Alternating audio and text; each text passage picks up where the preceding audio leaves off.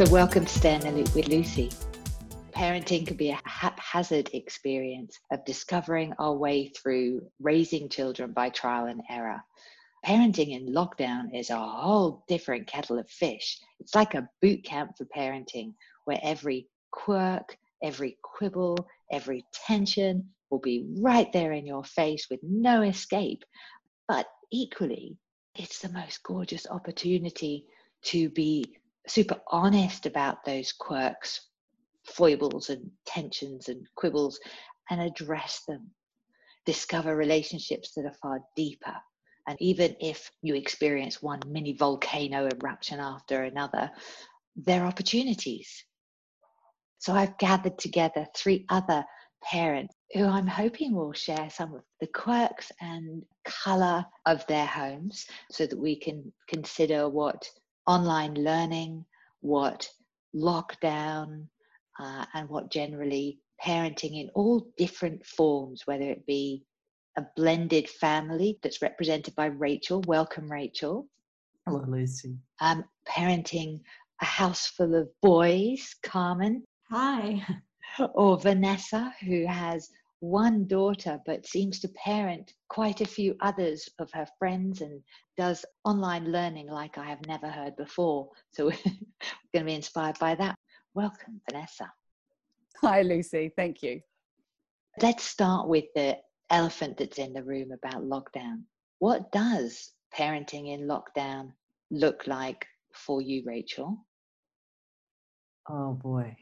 So, as a relatively new step parent, what the lockdown situation has done in our family is that all of the things I thought I was successfully ignoring, coping with, managing, brushing under the carpet are absolutely inescapably in my face. So, while we had school and I was busy at work and there was so much I could ignore. Just ignore. I'd get home late, so I didn't get to see a lot of the afternoon dramas and the lack of homework and all of the things that were being done or not being done.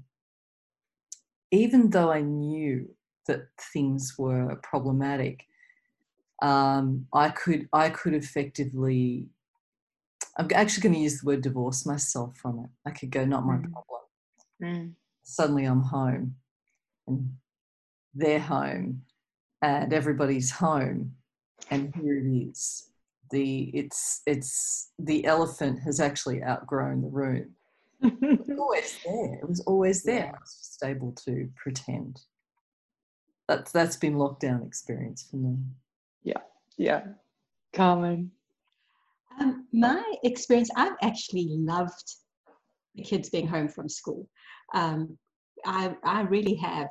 My youngest son is fairly sensitive, and he would come home most days from school in reaction of some sort. So he would either be sad, angry, hyperactive, definitely eaten lots and lots of junk food that he had managed to get outside the home, and just not be in a great place, where having him get up and just be, his desk is opposite mine, and getting him to do his work, he has just been in a much better place, although missing his friends. I really haven't had a problem with my teenager, but he's had a massive problem being at home with us. It's really been, I think it's been confronting for him, no end. He has hated every minute of it, and actually hated that we've been quite stable and enjoying ourselves. I think that's made him hate it even, he's hated that even more. So that's been an interesting process, and I'm sure you'll ask us some more questions about that. But I've enjoyed this time. I like, and it's not control, but I have liked sort of having a bit of knowing where they are, what they're doing, how the work's going, just being in the loop of everything that's going on. It's been, I've enjoyed it. Yeah, which is possibly why that teenager does not like it. Mums shall not know. He wants to, he actually tried, and this sounds insensitive, but it's not. He tried to have a mental health issue. He's had his room dark, everything dark inside, and he kept coming out and saying, "Oh, everybody's agitated. The whole world's agitated." And I'd say, "But we're not." "Yeah, but you're not normal. Everybody else is agitated. Nobody can bear being locked inside." And I go, "But we're absolutely fine. You've got space. You can, we will go outside in the sun at least for half an hour every day. Come and join us." "No. I'm in my room and I'm agitated." And it's just like, really? So quite amusing.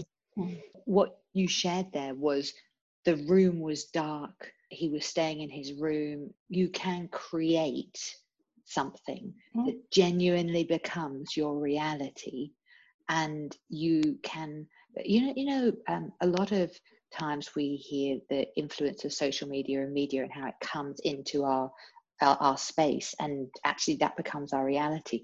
That, to me, when I hear you say that, that's what I feel. I feel like he drank the water that was basically coming through media. Vanessa, has that been anything like your experience? Because I can relate to both of those so yeah, far. I was going to say I can relate definitely to both. I have definitely been enjoying having the space to be at home and be with my daughter at home, and my husband's still working, so he comes and goes, so it's not so intense. And then we can go from being really having a lovely time to things going horribly wrong really quickly. Like, it's like, there sort of doesn't seem to be a middle ground. And but then there is. I feel like every day is like a year, and then it feels like it's gone like that, and it's all being, every day feels very, very intense, I suppose is a word maybe. But then it's also very enjoyable, and there's a lot that can happen, and I'm really appreciating my home. I've got a garden. I just feel very blessed, really. I've got a forest that I can go to, and I've really been appreciating where we are, and also how we live, that we aren't freaking out and really super stressed out. We're really feeling like the fruits of labor almost. It's like, I've got a rhythm, I've got a routine, and I've kept that going, and I've been playing with that through it and seeing how that affects the house and how that affects me. And that's probably one of the biggest things I've been learning. There's something I'll tell you a bit later, a little story about something I have learned, but to do with swearing and things and how that's affect the house. But as far as schooling and learning and stuff, I'm pretty relaxed about all of that. I honor the fact that teachers are doing the work, so we print it out and what's been asked, but we do a bit in the morning, and then I'm very much like project based, whatever's taking your interest, and doing that and doing my own work. And it's not easy, there's lots of pressures, and I don't often feel guilty about things. I have felt that a few times, like, I need to get on with this, but you're on, and especially because she's on her own as an only child and stuff like that. So there's a lot going on all of the time, I suppose, is the feeling. Yeah, that's definitely what I've picked up. There's a lot going on all of the time. There's no off button.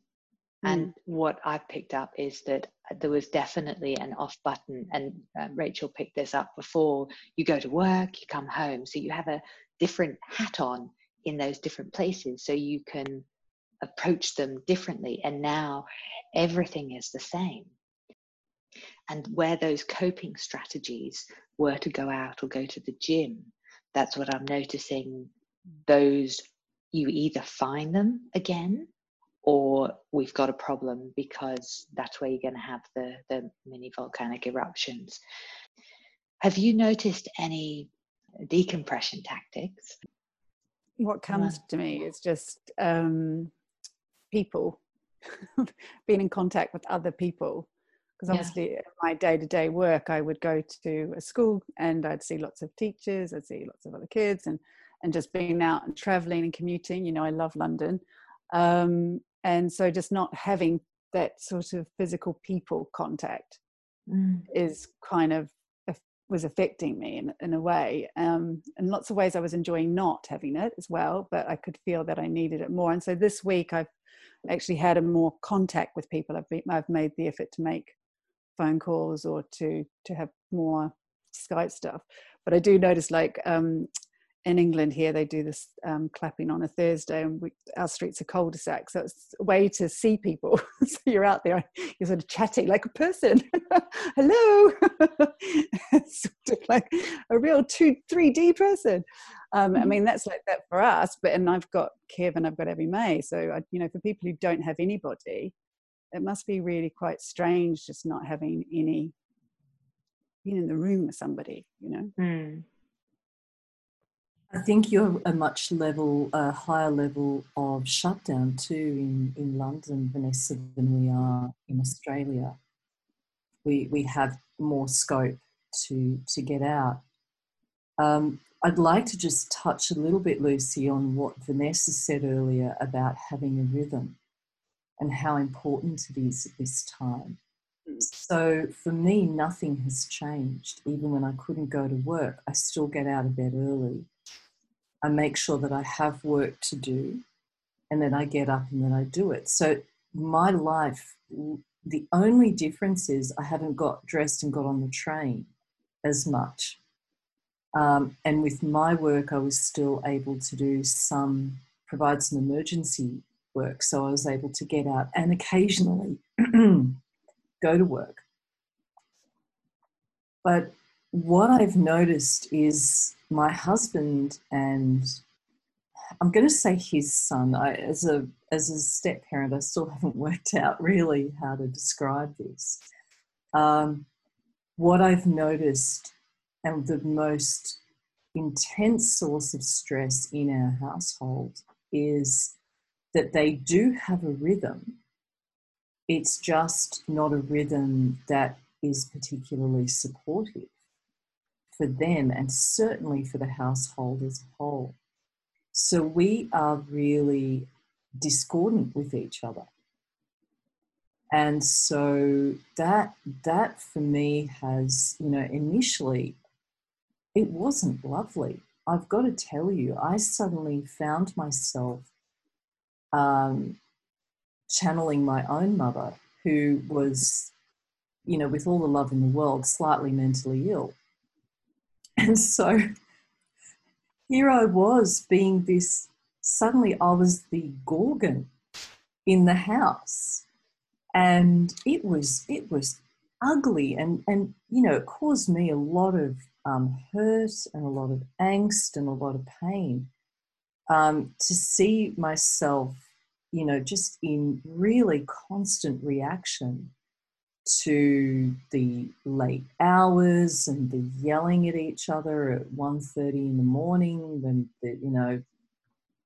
my husband's trying to get his son to bed, and it was very ugly. And the process of decompression, Lucy, is something I just had to work on really for myself, because when I spoke to my husband, he didn't want to partake in that.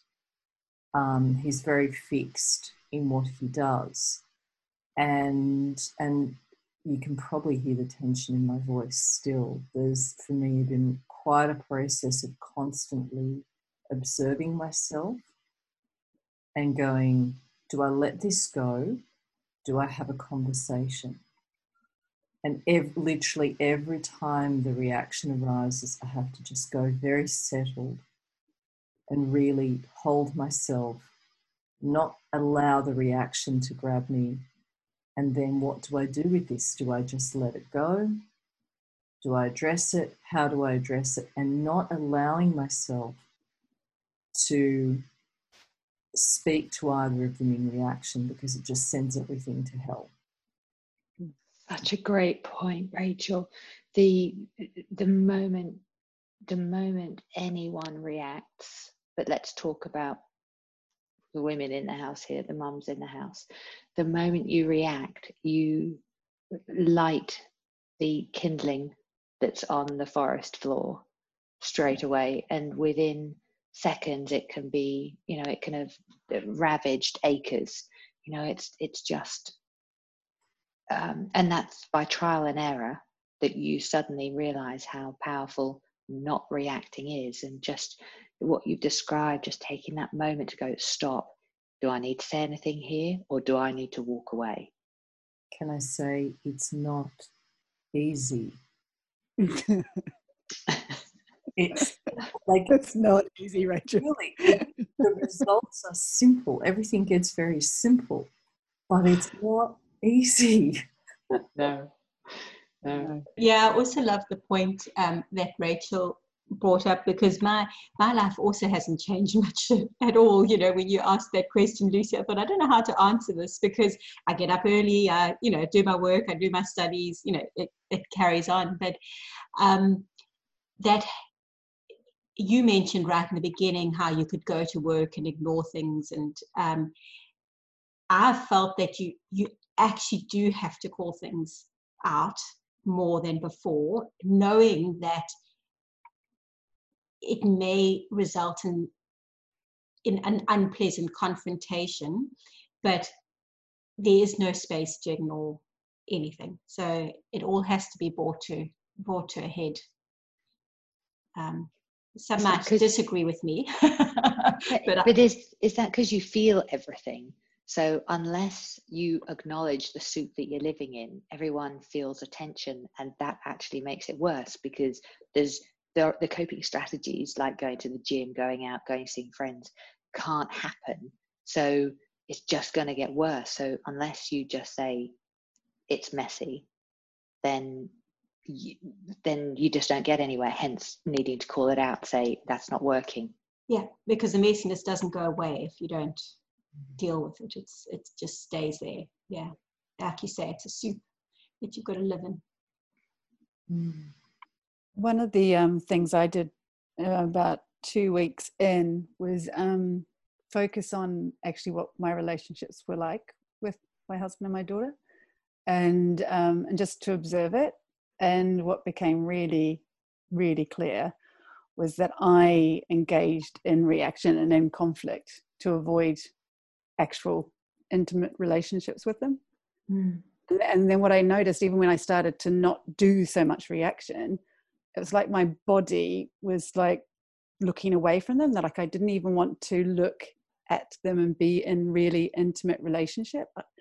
And when you're in life normally, like you said, Rach, going to work, doing this, passing in the corridor sort of stuff, it's all sort of carries on. But because you're in the house and you can't leave and all those sorts of things, it just really highlighted it. And I was like, I'm doing this. I'm the one who's not wanting to be in a relationship. I'm the one who's like physically moving away from it. It was interesting. And then what I've just been doing recently is something else that came out of it was how much I swear or swore. I can say past tense because I don't think I've sworn today. Celebration. And like everybody had said it to me ages ago. She said, "Do you swear at school?" I said, "No, of course I don't swear at school." And it wasn't, sometimes it would be more serious swear words, but general words. And I didn't really see it as a big deal, really. But then I was thinking, well, what is it? It doesn't feel nice. Like, because when you see kids swearing, it feels horrible. Yeah. But it's the same thing with adults. It's just that we've become desensitized to it, I suppose. And so I made a decision that I was going to stop.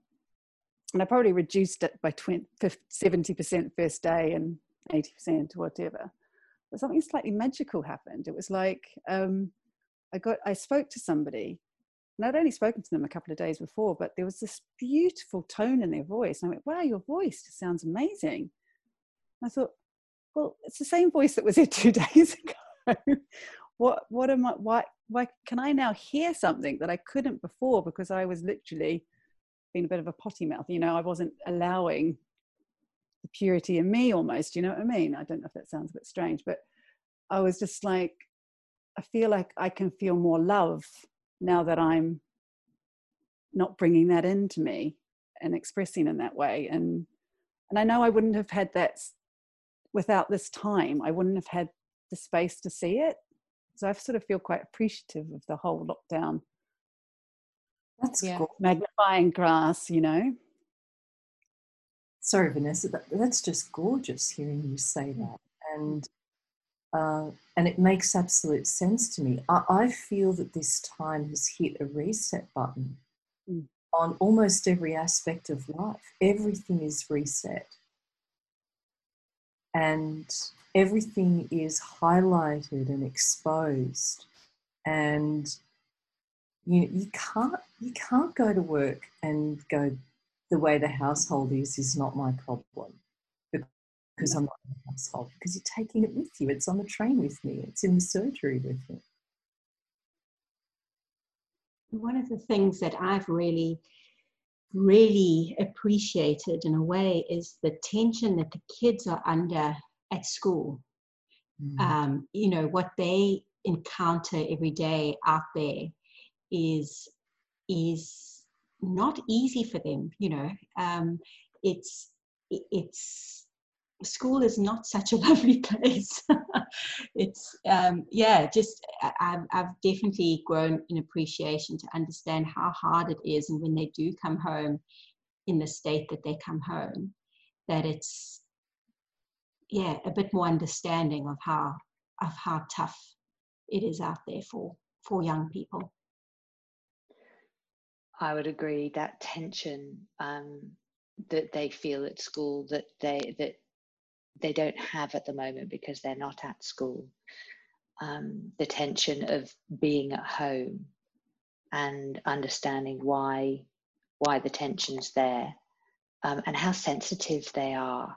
I mean, I don't swear very much at all, but when I do, there's one of my children who really just, it's like I have screamed and shouted and completely lost it. And I know that when I swear, I actually have lost it. However quiet my voice is, however, you know, my tone doesn't change, but you know, it's like I have just erupted. And she'll say that to me. She'll go, stop shouting or stop doing this. And I'm going, hey, I'm not, but I can feel I'm like, there's that passive aggressiveness. This space has given me time to remember her as a 3, 4, 5-year-old, super, super sensitive. I was like running around like a headless chicken as a mother, you know, not really clocking her sensitivity. Now it's like I've got an opportunity to honor that 3-year-old in her that was so sensitive then, and go, you know what, you're quite right. I'm feeling the tension. I can't find the words. I'm swearing because I can't find the words. And I can see how that could feel like a slap to you. Amazing opportunities just by not being able to run away and not being able to brush over something. If we can just say exactly where we're at, like where I said to Abby May, how I'm quite harsh with my movements and she's very sensitive, and she could feel that, you know, she feels that. And just by me being honest and open with her, that really helps reset our relationship, and is much more honoring of children and young people to just, for us to be real, you know. It's not a big deal. I think a lot of time parents try to be something, to be the parent, rather than be themselves in full and honest about where we're at. Such a great point. The hierarchy of the home. There's an equal responsibility about, you know, the chores that need to be done in the home. What I've noticed is just how much my husband and I do. We've really sat down and looked at working harmoniously in a home together, and that we all contribute.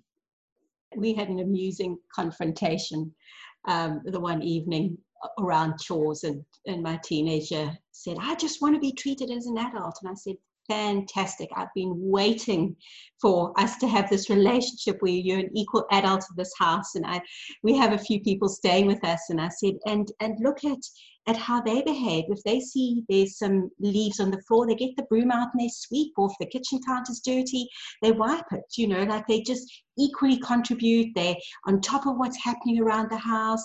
They, they contribute with the cooking, with everything. This is going to be amazing. Let's sit down and discuss how we can be equal adults in this house. And he looked at me and he didn't say anything. He just went upstairs, and that's it. We haven't had this conversation again. It's so unfair when you turn around an opportunity to moan into an opportunity to learn. Carmen, shame on you. They are the laugh out loud moments that have made this great fun, hasn't it? How's everyone doing with getting their kids out of bed in the morning? All right, here we go. So my dear husband and his boy have what can only be described as fraught relationship with going to bed.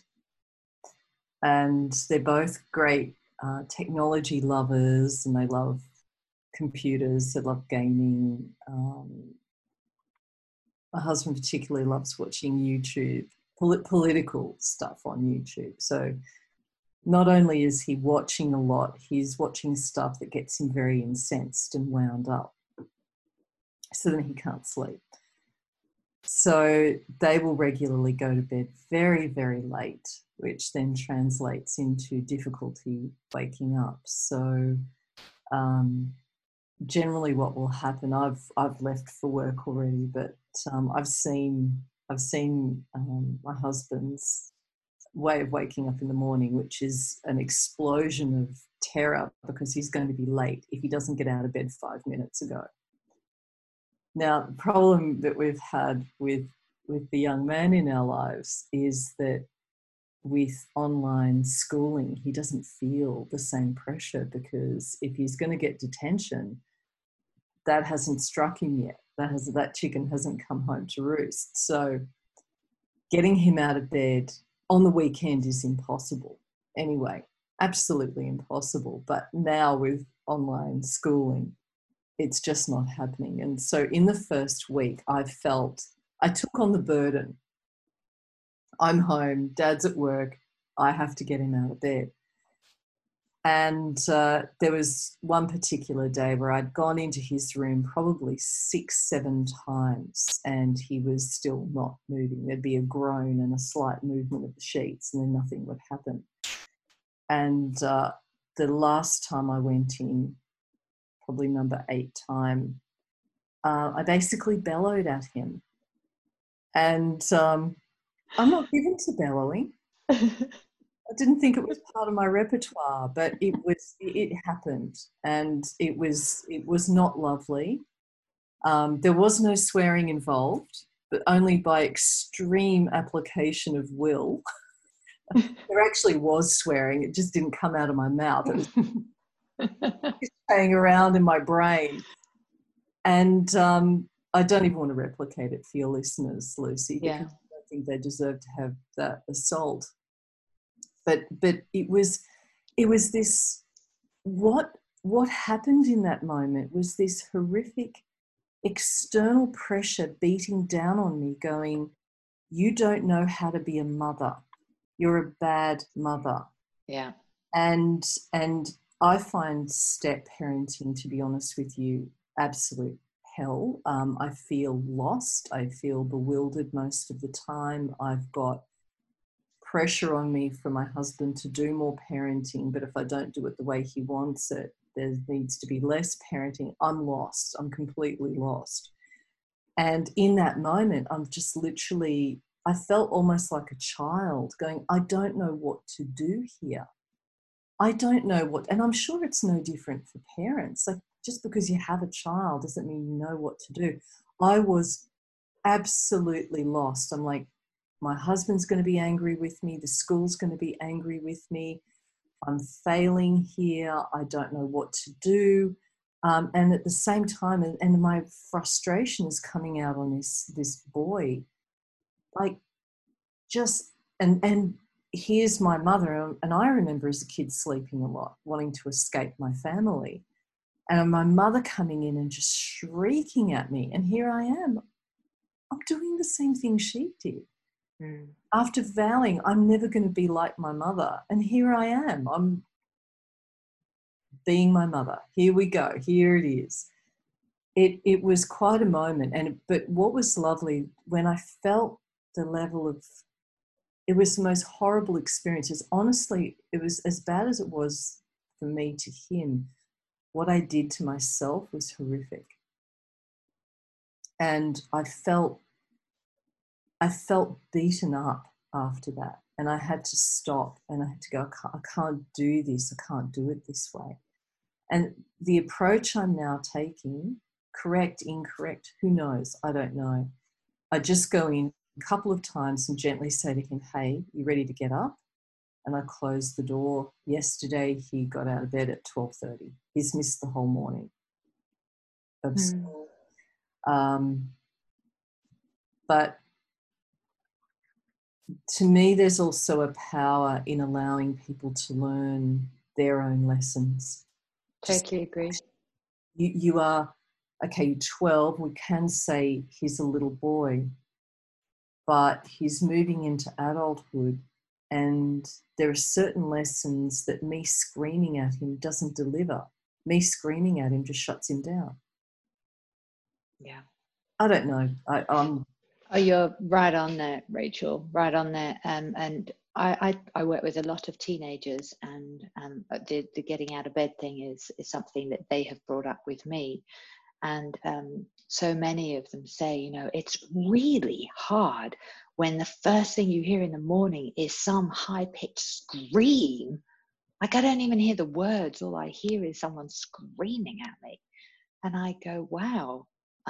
One, that must be awful to hear, but two, like, how frustrated must they be to, you know, to go there? What's frustrating them? Well, I'm not getting out of bed. I said, oh, okay.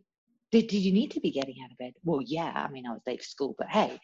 So there was, you know, there's that bringing them the responsibility of what they're not doing. But equally, I really felt the assault that you're sharing. I took that on board. Anyone else got anything on there, on those moments? Just that it becomes a catch-22 situation. I haven't quite had too much of a problem of this with lockdown, but my older son, who doesn't live with us anymore, at one stage he was going to school at 2 p.m. just for chemistry because it was the only subject he liked. And the school, he was 17 at the time, the school was on my case about, you know, he's got to get to school. And I go, he's 17, he's bigger than me. I can't literally get him out of bed and get him to school, and that frustration. And, you know, listening to Rachel, just totally understanding it, because you are in that moment absolutely helpless. There is nothing that you can do, but it's almost like this game that perpetuates. The more you get frustrated. In that case, I had to let him drop out of school and, you know, suffer the consequences in the long run, which was not very pleasant. But it's a really hard one as a parent. There is a responsibility to teach them to be accountable for their own choices and their own actions. And it's as simple as that. Why do we need to get up? Because you have a commitment to be at school.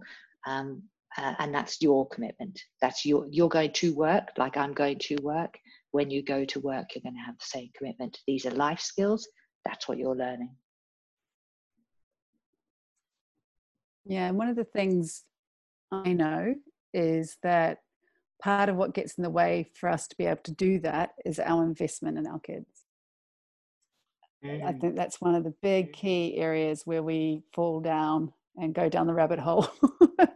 It's like, because we're so invested in them turning out well, we're so invested in what it reflects of us and our parenting, like you're saying, Rachel, you know, how, you know, what are people going to think, the school, all this pressure. Whereas if it's somebody else's child, completely not related to you in any way, you would have to be completely clear of it in that sense. And I always think, you know, that's where we have to look at what we're putting on them Because even in your case, Carmen, if a kid falls out of school, etc., you know, at 23, you can go back to uni as an adult. You know, you can reset things if that ends up what you want to do. It's not like that part of your life is completely over, which is what school tries to put in your head, that if you don't do this in this order, then you're never ever going to get anything you want to do. But that's an absolute lie. Yeah, it was a very good lesson as a parent for me. The other thing that's important too, and I think there are more qualified people on the panel that can correct me here, but one of the things that I know, you know, when I suffered from depression and anxiety, there was a lot of focus on my parents and how wrong they got it.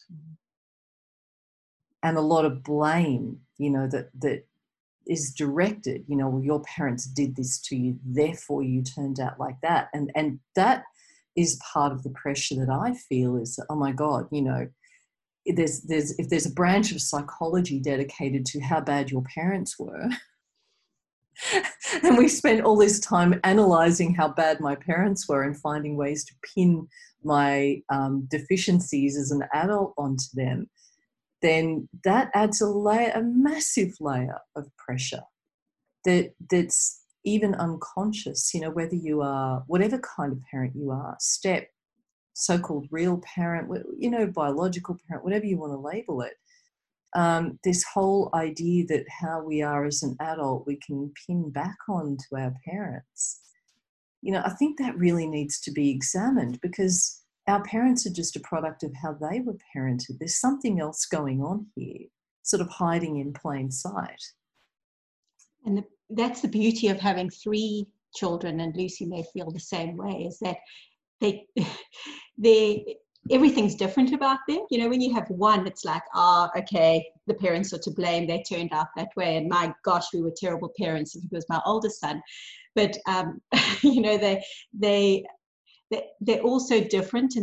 And even with our children, our youngest will say, I can only speak to mum. She's the only one that listens. And the middle son says, I can only speak to dad. He's the only one that listens.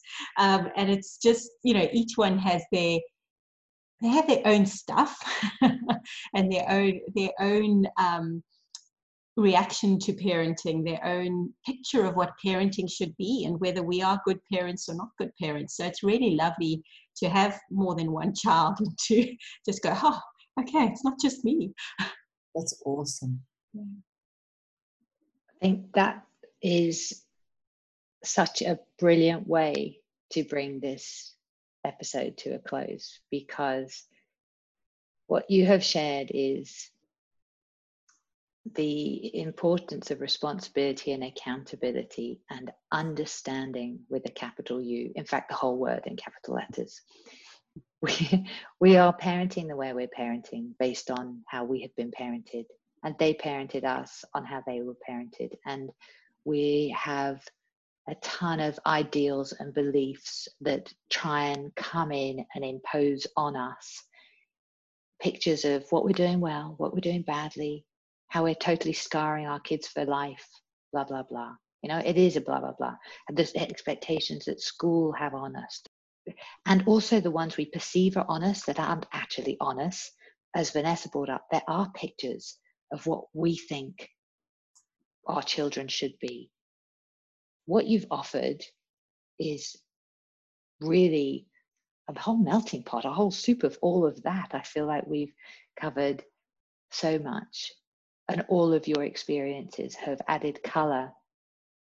And I feel also part of what we've said and shared and is that actually this time is an opportunity to look at what we're bringing, and actually we can change our movements, we can experiment and do things and try stuff out and see what works, and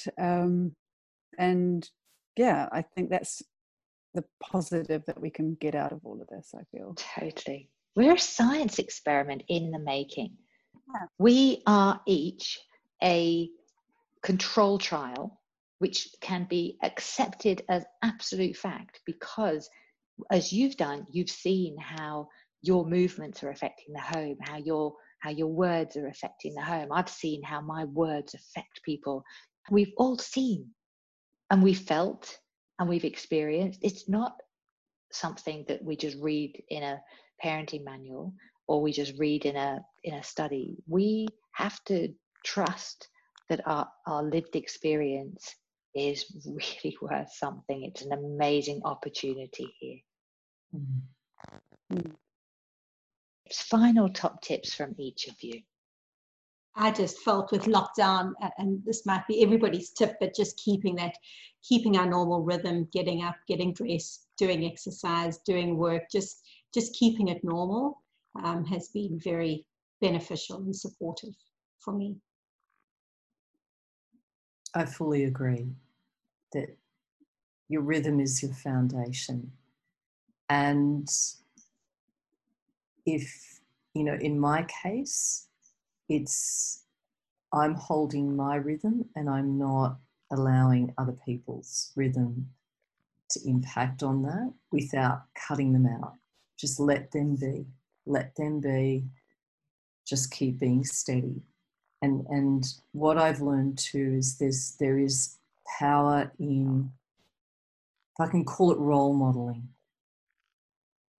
It's not yelling and telling people what to do and being instructive. It's going, here's how I'm living my life, and who knows what impact that will have, if any, maybe none.